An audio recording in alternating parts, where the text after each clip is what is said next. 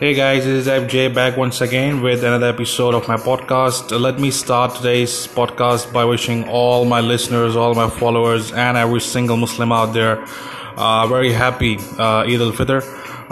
To be honest, this year has been one of the worst years I can possibly imagine. I have never, through all my life, I have never seen such a terrible year. I have never lived through such a terrible year. So my thoughts go out with all the families who lost their loved ones due to COVID-19 this year, and as well as all the wars that are taking place in different conflict zones, and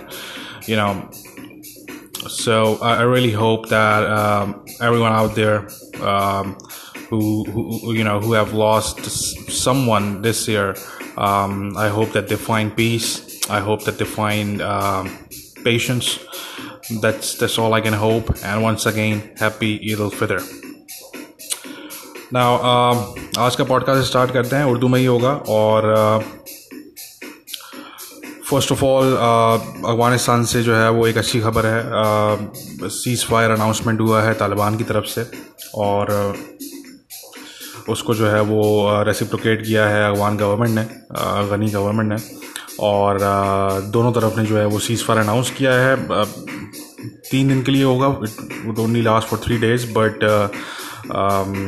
still it's a very good thing. And let's hope that ये extend हो जाए, 3 दिन से आगे extend हो जाए तो बहुत ही अच्छी बात हो जाएगी.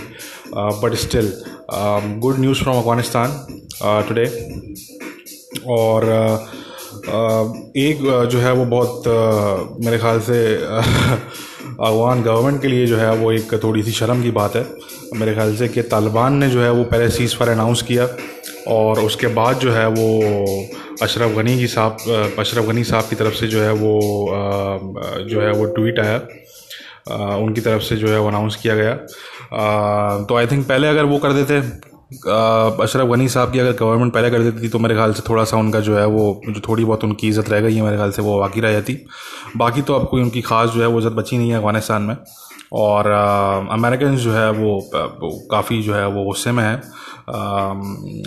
मिस्टर गनी की गवर्नमेंट से, जब उन्होंने जो है वो अमेरिकन जो इंटेलिजेंस असेसमेंट आया था कि जो काबुल मैटरनिटी हॉस्पिटल पे जो अटैक हुआ था, तो अमेरिकन ने क्लियरली बता दिया था कि जी ये हमारी इंटेलिजेंस असेसमेंट के हिसाब से ये दाइश इस्लामिक स्टेट का हाथ है इसमें. बट मिस्टर गनी क्योंकि एक बहाना ढूंढ रहे थे वॉर दोबारा स्टार्ट करने का, और किसी भी तरीके से अमेरिकन की जो इंगेजमेंट है अफगानिस्तान में उसको एक्सटेंड करने का, तो उन्होंने जो है वो सब कुछ साइड पे करके उन्होंने जो है वो वॉर दोबारा से इंक्रीज़ कर दी, ऑफेंसिव उन्होंने लॉन्च कर दिया, जिसकी वजह से अमेरिकन जो है वो अभी तक नाराज़ हैं काफ़ी हद तक. और खलील ज़ाद जो हैं उनकी भी ट्वीट से ही अंदाज़ा होता है, और भी जो ऑफिशल्स हैं, ये मैं वो वाली बात है कि मैं ऑफिशल्स की बात कर रहा हूँ. आप अगर अमेरिकन थिंक टैंक्स हैं बहुत से वाशिंगटन में, अगर आप उनको देखेंगे, या जो रिटायर्ड ऑफिशल्स हैं, मैं उनकी बात नहीं कर रहा, वो सबके अपने अपने वेस्टेड इंटरेस्ट हैं, तो वो जो है उसको आप इग्नोर करें. मगर जो ट्रम्प एडमिनिस्ट्रेशन की जो ऑफिशल्स हैं, और इवन के कुछ पेंटागन के ऑफिशल्स हैं, तो उनकी तरफ से जो है वो ख़ासा जो है वो गुस्सा जो है वो है काफ़ी टाइम से. और लेट्स सी, ये बहरहाल एक बहुत अच्छी न्यूज़ है जो कि अफगानिस्तान से आई है. और जो तालिबान की जो अमीर हैं अब्दुल्ला अखुंज़ादा, उन साहब का जो वो है ईद मैसेज जो है वो पूरे अफगानिस्तान में जो है वो डिस्ट्रीब्यूट किया जा रहा है. पिछले 24 hours, I think over 24 hours हो चुके हैं इसको, और वो डिस्ट्रीब्यूट किया जा रहा है. आई थिंक कल भी और उसके बाद वाले दिन भी जो है ये किया जाएगा. तो और काबुल प्रोविंस में किया जा रहा है. तो अब इससे आप अंदाज़ा लगा लें कि काबुल प्रोविंस में जो है वो तालिबान के अमीर का जो मैसेज है, ईद मैसेज, वो डिस्ट्रीब्यूट किया जा रहा है. तो आप अंदाज़ा लगा लें कि जो गनी गवर्नमेंट है उनकी जो है वो क्या मतलब रिट रह गई है. तो एनीवे, प्लस जो है वो जो मिस्टर सोनी है, यूएस फोर्सेस के जो कमांडर हैं, स्पोक्स पर्सन है वहाँ पे अफगानिस्तान में, उनकी तरफ से भी ट्वीट आ गई है, और उन्होंने जो है वो वेलकम किया है रेजोल्यूट सपोर्ट मिशन जो है नेटो का, उन्होंने भी जो है वो उसको वेलकम किया है. So I think that's a very good thing. और लेट्स सी, होपफुली देखते हैं कि ये आया कि इस दफ़ा एक्सटेंड होता है सीज़ फायर या नहीं होता। अमेरिकन्स की बहरहाल कोशिश होगी कि ये जो सीज़ फायर है वो एक्सटेंड हो जाए, ये सिर्फ 3 दिन तक ना रहे बल्कि ये एक्सटेंड हो जाए। So let's see. बाकी जो इंडिया और चाइना को लेके जो बहुत सी इस वक्त जो है वो चीज़ें चल रही हैं सबके सामने, मैं उसमें डिटेल में नहीं जाऊंगा, वो सब आपको मिल जाएगा, न्यूज़ ऑर्गेनाइजेशन ने जिन्होंने कवर किया उसको। तो मैं ऊपर से मैं सरफेस से बात करूंगा इस पर कि ये चीज़ मैं पहले ही बता चुका था अपने पॉडकास्ट में, मैं ये बात कर चुका हूँ कि चाइना का जो एक जो क्वाइट इकोनॉमिक बिल्डअप जो टाइम पीरियड था वो ख़त्म हो चुका है, ठीक है जी। और अब जो है वो चाइना कोविड-19 के बाद से जो है ये अब चाइना एक एग्रेसिव अप्रोच के साथ जो है वो सामने आता हुआ हमें दिखेगा, चाहे वो इंडिया का रीजन हो चाहे वो दुनिया का कोई और रीजन हो। एक एग्रेसिव पॉलिसी जो है वो हमें इस वक्त चाइना की अब देखने को मिलेगी। और डेफिनेटली आगे से अमेरिकन की पॉलिसी भी जो है वो कोई कम एग्रेसिव तो नहीं है, उनकी पॉलिसी जो है वो एग्रेसिव ही है, बट अब उसको जो है वो चाइना रेसिप्रोकेट कर रहा होगा और काफ़ी हद तक जो है वो हमें एग्रेसिव एटीट्यूड दिखेगा चाइना का। तो अब आप देख रहे हैं कि इंडियंस की तरफ से जो है, इंडियन स्टेट की तरफ से जो है वो एक they are trying to downplay the whole thing basically. और वो खुद जानते हैं, मैं बार बार ये बात पहले कर चुका हूँ, मैं एक दफ़ा दोबारा रिपीट कर दूंगा मैं, क्योंकि मेरी कोशिश होती है मैं बार बार रिपीट ना करूँ एक चीज़, बट ये बात मैं पहले भी कर चुका हूँ। और स्टिल इंडियंस जो है उनको गलतफहमी है शायद, वो शायद ये सोचते हैं कि नहीं जी हम तो सर्वाइव कर लेंगे और हम अमेरिकन प्रेशर को भी सर्वाइव कर लेंगे और हम जो है वो हम ऐसा कर देंगे वैसा कर देंगे। तो देखें, पहले तो ये क्लियर कर लें कि आप अमेरिकन प्रेशर चलें सर्वाइव तो कर लेंगे, बट आप फील ज़रूर करेंगे, you will feel the pressure, ठीक है जी। सेकेंडली जो चाइना का प्रेशर होगा वो भी आप फील करेंगे, बट फ़र्क ये होगा कि वो आप ग्राउंड पे फील कर रहे होंगे। अमेरिकन प्रेशर को आप शायद ग्राउंड पे फील ना करें इतना, बट जो चाइना का प्रेशर होगा उसको आप ऑन द ग्राउंड फील कर रहे होंगे एक्टिवली।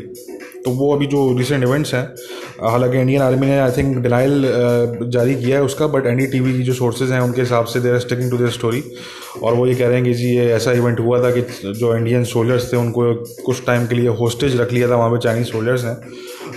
तो एनीवे जिस तरह के सिनेरियो जो है वो ये एक डेवलप ये तो होना था, ये हम बात कर चुके हैं पास्ट में।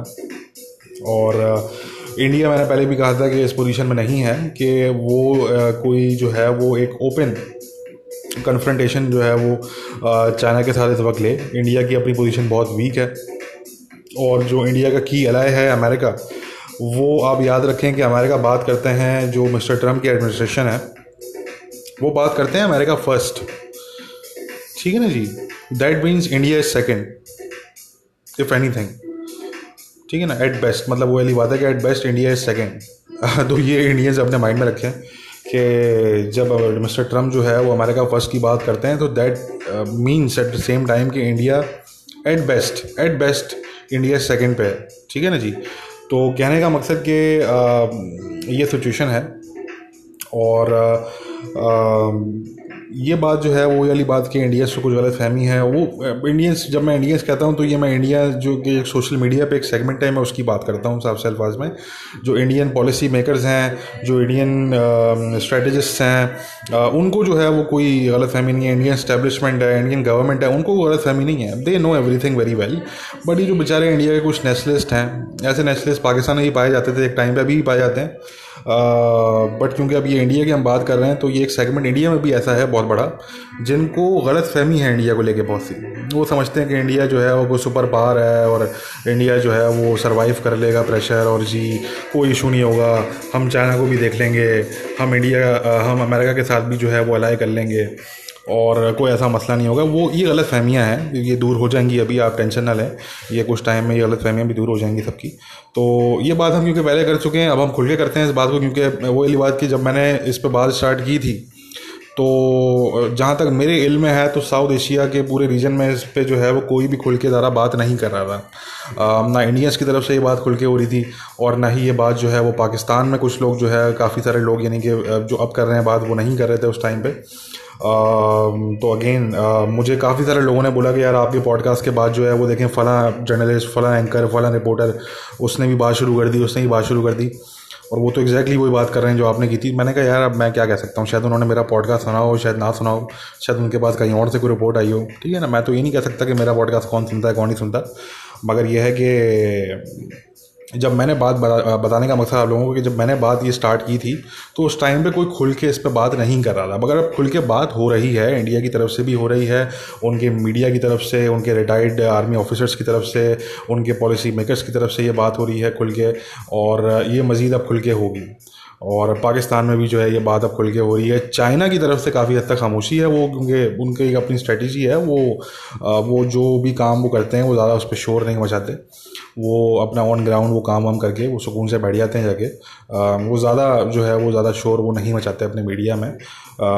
और प्लस ये कि उनका जो सोशल मीडिया है, आपको पता है कि वो तो बिल्कुल ही बंद है, वो एक चाइना का अपना उनका निज़ाम है सोशल मीडिया का, तो वैसे भी जो है वो ज़्यादा कुछ चीज़ें जो है वो ग्लोबली जो है वो नहीं आ पाती बाहर। वो वही चीज़ें आ पाती हैं जो चाइना एनालिस्ट हैं अमेरिका के, वो जो ट्रांसलेट करके चीज़ें बाहर ले आते हैं उनके सोशल मीडिया से, तो वो आ जाती हैं। बट वैसे तो नॉर्मली जो है वो चीज़ें जो है वो नॉर्मल, जैसे इंडिया में जो लोग हैं, जो पाकिस्तान में लोग हैं, उनको नहीं पता होता कि चाइना के सोशल मीडिया पे क्या चल रहा है या कौन क्या बात कर रहा है। तो एनीवे कहने का मकसद कि ये जो है वो चीज़ हो रही है, इस पे हम पहले भी बात कर चुके हैं और बात हम इस पे थोड़ी बहुत करते रहेंगे। ज़्यादा बात नहीं करेंगे इस पे क्योंकि ये एक डेवलपिंग सिचुएशन है।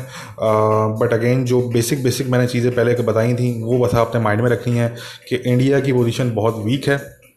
अमेरिका इंडिया को बचाने के लिए नहीं आएगा। अगर कोई भी कन्फ्रंटेशन होती है तो अमेरिकन जो है वो इंडिया के शोल्डर पर रख के गन चलाएंगे।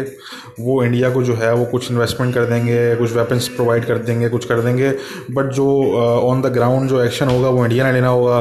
जो तमाम चीज़ें होंगी वो इंडिया ही जो है वो कर रहा होगा। और जो मेजर रिस्क होगा, किसी भी किस्म का जो रिस्क होगा वो इंडिया का होगा। वो सच पूछें वो अमेरिका का नहीं होगा, वो मेनली इंडिया का रिस्क होगा। तो इंडिया ने ये देखना है कि उन्होंने जो है वो किस लेवल पे अफोर्ड कर सकते हैं। इंडिया में अब ये बात भी चल रही है, बहुत से पॉलिसी मेकर्स जो हैं इंडिया के वो ये बात भी कर रहे हैं, काफ़ी थिंक टैंक के लोग, कि जी इंडिया को जो है वो अमेरिका से थोड़ा सा दूर होना चाहिए, थोड़ा सा शिफ्ट जो है वो लेना चाहिए। इंडिया जो है वो बहुत ही क्लोज लगा गया अमेरिका के, और इंडिया को थोड़ा सा जो है वो एक रिवर्स गेयर लगाना चाहिए और थोड़ा सा अपने आप को बैलेंस करना चाहिए, अपने जो इश्यूज़ हैं चाइना के साथ वो रिजॉल्व करने चाहिए। क्योंकि इंडिया, मैंने अगेन कहा कि इंडिया में जो इंडिया के जो पढ़े लिखे लोग हैं, जो पॉलिसी समझते हैं, जो स्ट्रेटजी समझते हैं, उनको ये बात अच्छी तरीके से पता है कि इंडिया की अपनी पोजीशन इस वक्त बहुत वीक है। इंडिया इस पोजीशन में नहीं है कि वो कोई भी इसी तरह की जो है वो कन्फ्रंटेशन जो है वो चाइना के साथ करे इस टाइम पे। तो ये बात ऑलरेडी अब ये बात भी डिस्कस हो रही है। बट अगेन इंडिया में एक ऐसा सेगमेंट भी है जो कहता है कि जी हमें कम्प्लीटली जो है वो यूएस के साथ अलाइ कर लेना चाहिए। बट अब ये देखने वाली बात है कि कौन सा जो सेगमेंट है इंडिया में, जो एक ये राइवल सेगमेंट्स हैं, तो कौन सा व्यू जो है वो हावी होता है और कौन सा व्यू जो है वो पॉलिसी की शक्ल में हमें सामने दिखता है। तो हम उस पर तभी बात करेंगे जब वो हमें सामने पॉलिसी की शक्ल में दिखना शुरू होगा। बट आज मैंने जो ट्वीट किया था कि जी जो दो की यूएस एलाइज़ हैं, 2 की US allies India and Israel, जो दो ये जो एलाइज़ हैं ये ब्रेक अवे हो रहे हैं, ऐसा नज़र आ रहा है हमें ब्रेक अवे होते हुए अमेरिका की काउंटर चाइना पॉलिसी से। तो I will stick to that. और इसका ये मतलब बिल्कुल भी नहीं है कि चाइना जो काउंटर चाइना पॉलिसी है उससे ब्रेक अवे होने का मकसद ये बिल्कुल भी नहीं है कि वो अपने को अलाइंस ख़त्म कर देंगे अमेरिका के साथ या वो कोई इस तरह की चीज़ कर देंगे। उनकी कोशिश ये होगी कि हम अमेरिका को अपनी पोजीशन समझाएं, अपनी पोजीशन कन्वे करें कि जी हमारी ये पोजीशन है, हम नहीं जो है वो कर सकते चाइना के साथ, हम आपकी जो काउंटर चाइना पॉलिसी है उसको हम बहुत ज़्यादा आगे जाके सपोर्ट नहीं कर सकते। हाँ ठीक है, स्टेटमेंट्स की हद तक कहीं शायद हम कर देंगे, कहीं कोई रेजोल्यूशन होगा शायद वहाँ पे हम हल्का फुल्का कोई वोट कर दें कहीं पे जाके, दैट सेट, मतलब इससे ज़्यादा जो है वो सच पूछें हम आपके लिए नहीं कर सकते। और जहाँ तक इसराइल की बात मैंने की थी अपने ट्वीट में, तो वो यही बात थी कि देखें इसराइल जो है वो ओबॉर का हिस्सा बनने जा रहा है, वन बेल्ट वन रोड का हिस्सा बनने जा रहा है। आप चाइना की इन्वेस्टमेंट चेक करें इसराइल के अंदर, तो इसराइल में चाइना की जो है वो बहुत हैवी इन्वेस्टमेंट्स हैं, उनके पोर्ट पे, उनकी स्टार्टअप इंडस्ट्री जो है, जो उनका टेक्नोलॉजिकल सेक्टर है पूरा, उसमें और बहुत सी जगहों पे उनकी जो चाइनीज़ की इन्वेस्टमेंट्स हैं they are increasing every year. ठीक है जी। एक और बात ध्यान में रखेंगे, जो लोग ये समझते हैं कि जो इसराइल है उसको अमेरिका की कोई बहुत ख़ास ज़रूरत है, तो ऐसा बिल्कुल भी नहीं है। ये एक ऐसा व्यू है, एक डिस्टॉर्टेड व्यू है जो मुसलमान दुनिया में ज़्यादातर पाया जाता है, और जो लेफ़्ट विंग वेस्टर्न लोग हैं उनके सर्कल्स में ये चीज़ जो है वो पाई जाती है कि जी इसराइल जो है वो एग्जिस्ट नहीं करेगा अमेरिका के बगैर, अमेरिका की सपोर्ट के बगैर, अमेरिकन मिलिट्री सपोर्ट के बगैर। तो ऐसा बिल्कुल भी नहीं है। इसराइल की अपनी मिलिट्री जो है वो बहुत पावरफुल मिलिट्री है। They are the superpower in the Middle East right now, in the whole Middle East they are the only superpower. और एक दुनिया की राइजिंग पावर्स में से जो है वो इसराइल आता है। और ये आप ध्यान में रखें, जो मैंने पहले बात कही थी कि ये बात इसराइल में बहुत पहले हो चुकी थी, डिस्कस हो चुकी है ये बात बहुत पहले। आप उनके आर्टिकल्स देखें 2017 के, 2016 के, 2018 के, ये बात अगर आप देखेंगे, या ओबामा के टाइम के अगर आप आर्टिकल्स देखेंगे, तो ये बात आपको वाज़ेह हो जाएगी कि ये बात बहुत पहले इसराइल में डिस्कस हो चुकी है कि इसराइल को क्या अमेरिकन एड की ज़रूरत है या नहीं है। तो उसमें मोस्ट जो इसराइलीज़ हैं वो उस पर एग्री करते हैं कि इसराइल को अमेरिकन एड की ज़रूरत नहीं है। ठीक है ना जी। Israel is a very rich country. उन्होंने जो है वो अपने जो उन्होंने रिसोर्सेज हैं उसको उन्होंने जो है वो एक्सप्लॉइट किया है। उन्होंने जो है वो पूरा अपने आप को बिल्डअप किया है। उनकी स्टार्टअप इंडस्ट्री हो, उनकी डिफेंस इंडस्ट्री हो, आप उनको अगर देखें तो उनको इस वक्त अब बिल्कुल ज़रूरत नहीं है अमेरिकन मिलिट्री एड की। अगर कल अमेरिका ये बोल दे कि जी हम अपनी मिलिट्री एड बंद कर रहे हैं, तो इसराइल को कोई ख़ास फ़र्क नहीं पड़ेगा उससे। ये बात समझने वाली बात है। सेकेंडली ये बात ध्यान में रखें कि इसराइल के रशिया और चाइना के साथ, दोनों के साथ काफ़ी अच्छे रिलेशंस मौजूद हैं। वही वाली बात जो मैंने कही कि इसराइल जो है वो चाइना के ओबॉल का हिस्सा बनने जा रहा है और they are welcoming Chinese investments. और at the same time Russia के साथ आपने देखा कि जो इसराइल के ताल्लुकात हैं वो इतने अच्छे हैं कि मिस्टर नेतन्याहू जो हैं, जो जिनको बीबी कहा जाता है, तो बीबी ने जो है वो इतने विज़िट किए हैं अभी रिसेंट पास में रशिया के मिस्टर पुतिन से मिलने के लिए कि इतने विज़िट जो है वो शायद पूरी जो है वो शायद तारीख में ना किए हों। ठीक है ना। किसी इनके इसराइल के प्राइम मिनिस्टर ने जितने विज़िट जो है वो सिर्फ बीबी ने अभी रिसेंट पास में किए हैं रशिया के। और इनके ताल्लुकात इतने अच्छे हैं रशिया के साथ इसराइलीज़ के कि आप ये देखें कि जो सीरिया का जो डिक्टेटर है बशार अल असद, उसको सपोर्ट करता है रशिया। वो सिर्फ बैठा हुआ रशिया की वजह से है इस वक्त वो बंदा, मगर उन्होंने रशियंस और इसराइलीज़ को ये इजाज़त दी हुई है कि आपका जब दिल आए आप आएँ, आप हिट करें ईरानियन टारगेट्स को, आप हिट करें सीरियन टारगेट्स को, हमें आप मत छेड़िएगा और हम आपको नहीं छेड़ेंगे। सिंपल। ना हम अपना सिस्टम जो है S-300 ना हम वो अलाउ करेंगे कि सीरियन आर्मी जो है वो सिस्टम हमारा यूज़ करे आपके अगेंस्ट, और ना हम जो है वो डायरेक्टली आपके ख़िलाफ़ हम एक्शन लेंगे। आप आएँ, आपको जब स्ट्राइक करना है आप मज़े से स्ट्राइक करें और आप चले जाएँ। तो यहाँ तक उनके अच्छे ताल्लुकात हैं। तो ये लोग भूल जाते हैं जब भी जो लोग ओवर एक एम्फेसाइज करते हैं इस चीज़ पे कि जी इसराइल और अमेरिका के ताल्लुकात, तो लोग ये भूल जाते हैं कि इसराइल को ख़ास ज़रूरत नहीं है अमेरिका की। अगर अमेरिका आज बोल दे कि जी हम अपनी एड बंद कर रहे हैं इसराइल को, और हम जो है वो बिल्कुल हम यानी कि जो है वो हम कट ऑफ कर रहे हैं, लेट्स सपोज हम कट ऑफ कर रहे हैं, ठीक है ना जी, तो इसराइल को कोई ज़्यादा फ़र्क नहीं पड़ेगा। इसराइल वो जो वैक्यूम होगा वो बहुत जल्दी फिल्ड अप हो जाएगा किस दो पावर्स के थ्रू, एक चाइना और एक रशिया। ये दो जो पावर्स हैं ये उस वैक्यूम को बहुत क्विकली जो है वो आगे फिलअप कर लेंगी।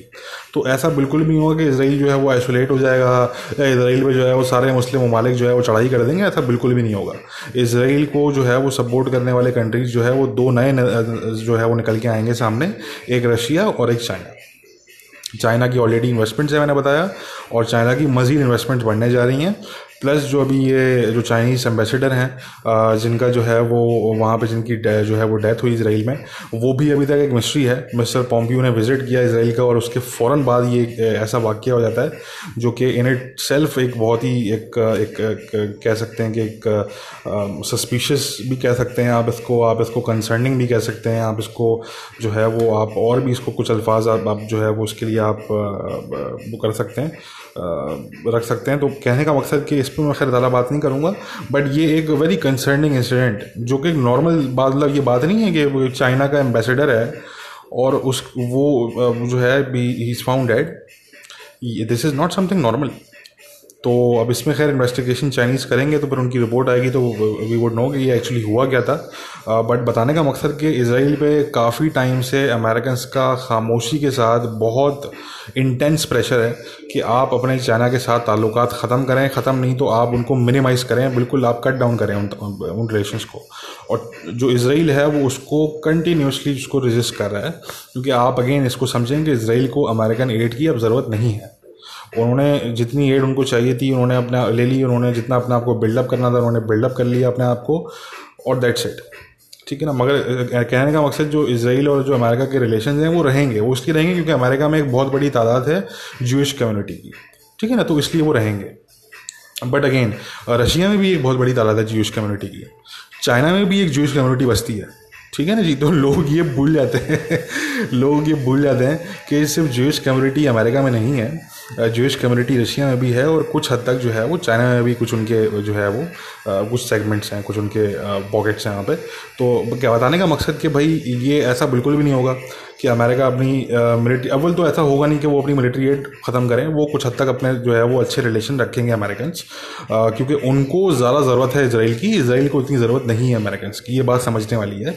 Israelis do not need America as much as America needs Israel in the Middle East, ठीक है ना। जब आपकी बात समझ में आ जाएगी तो आप पूरी सिचुएशन खुद समझ जाएंगे। तो इसराइल जो है वो भी ब्रेकअप यानी कि ब्रेक अवे हो रहा है जो अमेरिका की काउंटर चाइना पॉलिसी है, और वो नहीं उसको खोल के सपोर्ट करेंगे। वो यही चाहेंगे कि हमारे पास अगर चाइना इन्वेस्ट कर रहा है और अगर चाइना जो है वो इसराइल के लिए, इसराइल के नेशनल इंटरेस्ट के लिए अगर फ़ायदेमंद है, अगर अच्छा साबित हो सकता है, तो हम क्यों ना चाइना से जो है वो हम अपने रिलेशन रखें, हम क्यों सिर्फ यूएस से कहने पे हम अपने रिलेशन जो है वो कट डाउन करें। तो ये चीज़ है, ये समझने की चीज़ है। और अब लेट्स सी कि ये इंडिया को लेके सिचुएशन कहाँ जाती है। इस वक्त काफ़ी टेंस, ये मेरा ख्याल है कि ये जब लास्ट इनकी वॉर हुई थी इंडिया और चाइना की, ये उसके बाद से सबसे टेंस आई थिंक ये माहौल है इस वक्त। इससे ज़्यादा टेंस जो है वो मेरा नहीं ख्याल कि इससे पहले हुआ है माहौल। तो लेट्स सी कि ये सिचुएशन कहाँ जाती है। उसके अलावा एक असैसिनेशन क्लेम की है तहरीक तालिबान पाकिस्तान ने सैटरडे को बाजोड़ एजेंसी, पाकिस्तान की बाजोड़ एजेंसी जो है, जो ट्राइबल एरिया है जो पाक अफगान बॉर्डर पे लगता है, वहाँ पे एक असैसिनेशन क्लेम की है पीटीपी ने।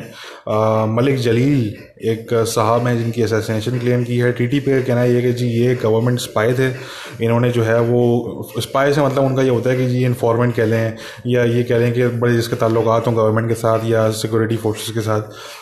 तो इन्होंने जो है वो उन पर इल्ज़ाम लगाया टीटीपी ने कि जी हमारे एक मिलिटेंट उमर, जिसका नाम उमर बताया टीटीपी ने, उसकी जो है वो किलिंग के अंदर इनका रोल था। तो इनकी असैसिनेशन क्लेम की है। मज़े की बात, पीटीएम ने जो है वो टीटीपी के क्लेम से पहले जो है वो ब्लेम कर दिया पाकिस्तानी सिक्योरिटी फोर्सेस को। ये चीज़ पहले भी हो चुकी है कि ये पीटीएम जो है, ये पीटीएम वाले, वो ये बात है कि इसलिए मैं जो है वो इनको मैं क्रिटिसाइज़ भी करता हूँ और मैं इनके जो है वो इनको मैं कभी भी सपोर्ट इस तरह नहीं करता। हालांकि मैं समझता हूँ, मैं बिल्कुल अंडरस्टैंड करता हूँ कि जो एक आम पश्तून है ट्राइबल एरिया में रहने वाला, उसकी जेन्युइन ग्रीवेंसेस हैं, दैट पर्सन उसकी जो है वो एक जेन्युइन ग्रीवेंसेस हैं।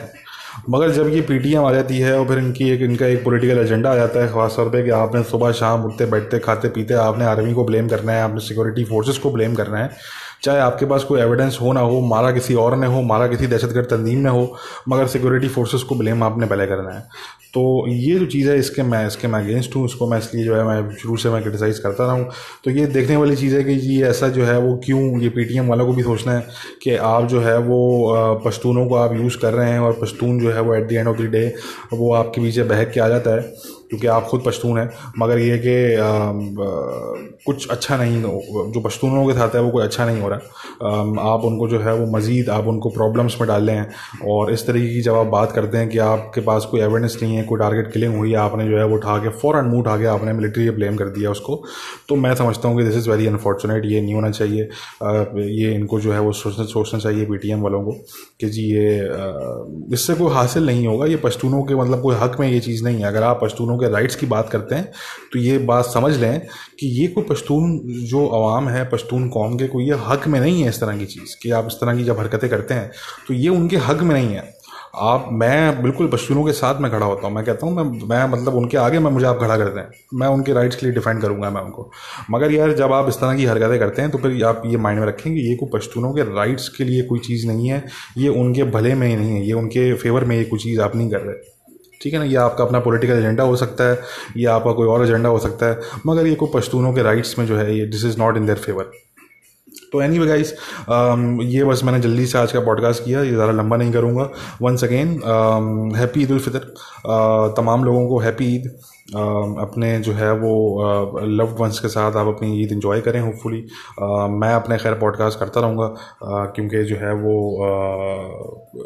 सच पूछें तो मेरा तो वही है कि हमारी तो खैर क्या, हमने क्या ईद सेलिब्रेट करनी होती है, हमें तो बस ये होता है कि जी सुबह उठना है और अपने काम पे लग जाना है। तो चाहे ईद हो चाहे वर्किंग डेज हो नॉर्मली, तो वो मेरी लाइफ पे कोई ख़ास उसका फ़र्क नहीं पड़ता। मगर फिर भी ये है कि थोड़ा अच्छा यानी कि खाने पीने को मिल जाता है। तो ये है कि बस ये एक थोड़ा सा डिफरेंस होता है, बाकी तो जो है वो सच पूछें कोई ऐसा वो नहीं होता। तो कहने का मकसद खैर, तो मेरे लिए तो तमाम चीज़ें वैसी नॉर्मली होंगी, मैं अपना पॉडकास्ट भी करता रहूँगा। बट आप तमाम लोग जो अपने फैमिली रिलेटिव्स वगैरह के साथ आप जो अपनी ईद सेलिब्रेट करेंगे, तो बेस्ट ऑफ विशेस मेरी तरफ से। और हैप्पी ईद। अपना ख्याल रखें, अपने आसपास लोगों का ख्याल रखें और टेक केयर ऑफ़ योरसेल्फ। और प्लीज़ वायरस को सीरियसली लें।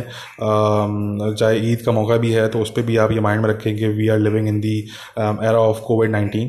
तो इसमें जो है वो थोड़ा सा आप सीरियसली लें, सोशल डिस्टेंसिंग करें और ज़्यादा जो है वो जो बुज़ुर्ग हैं आपकी फैमिली के, जो बड़े हैं, जो एल्डर्स हैं, उनसे थोड़ा दूर रहें। मेरे ख्याल से वो उनके लिए भी अच्छा है, वो आपके लिए भी अच्छा है।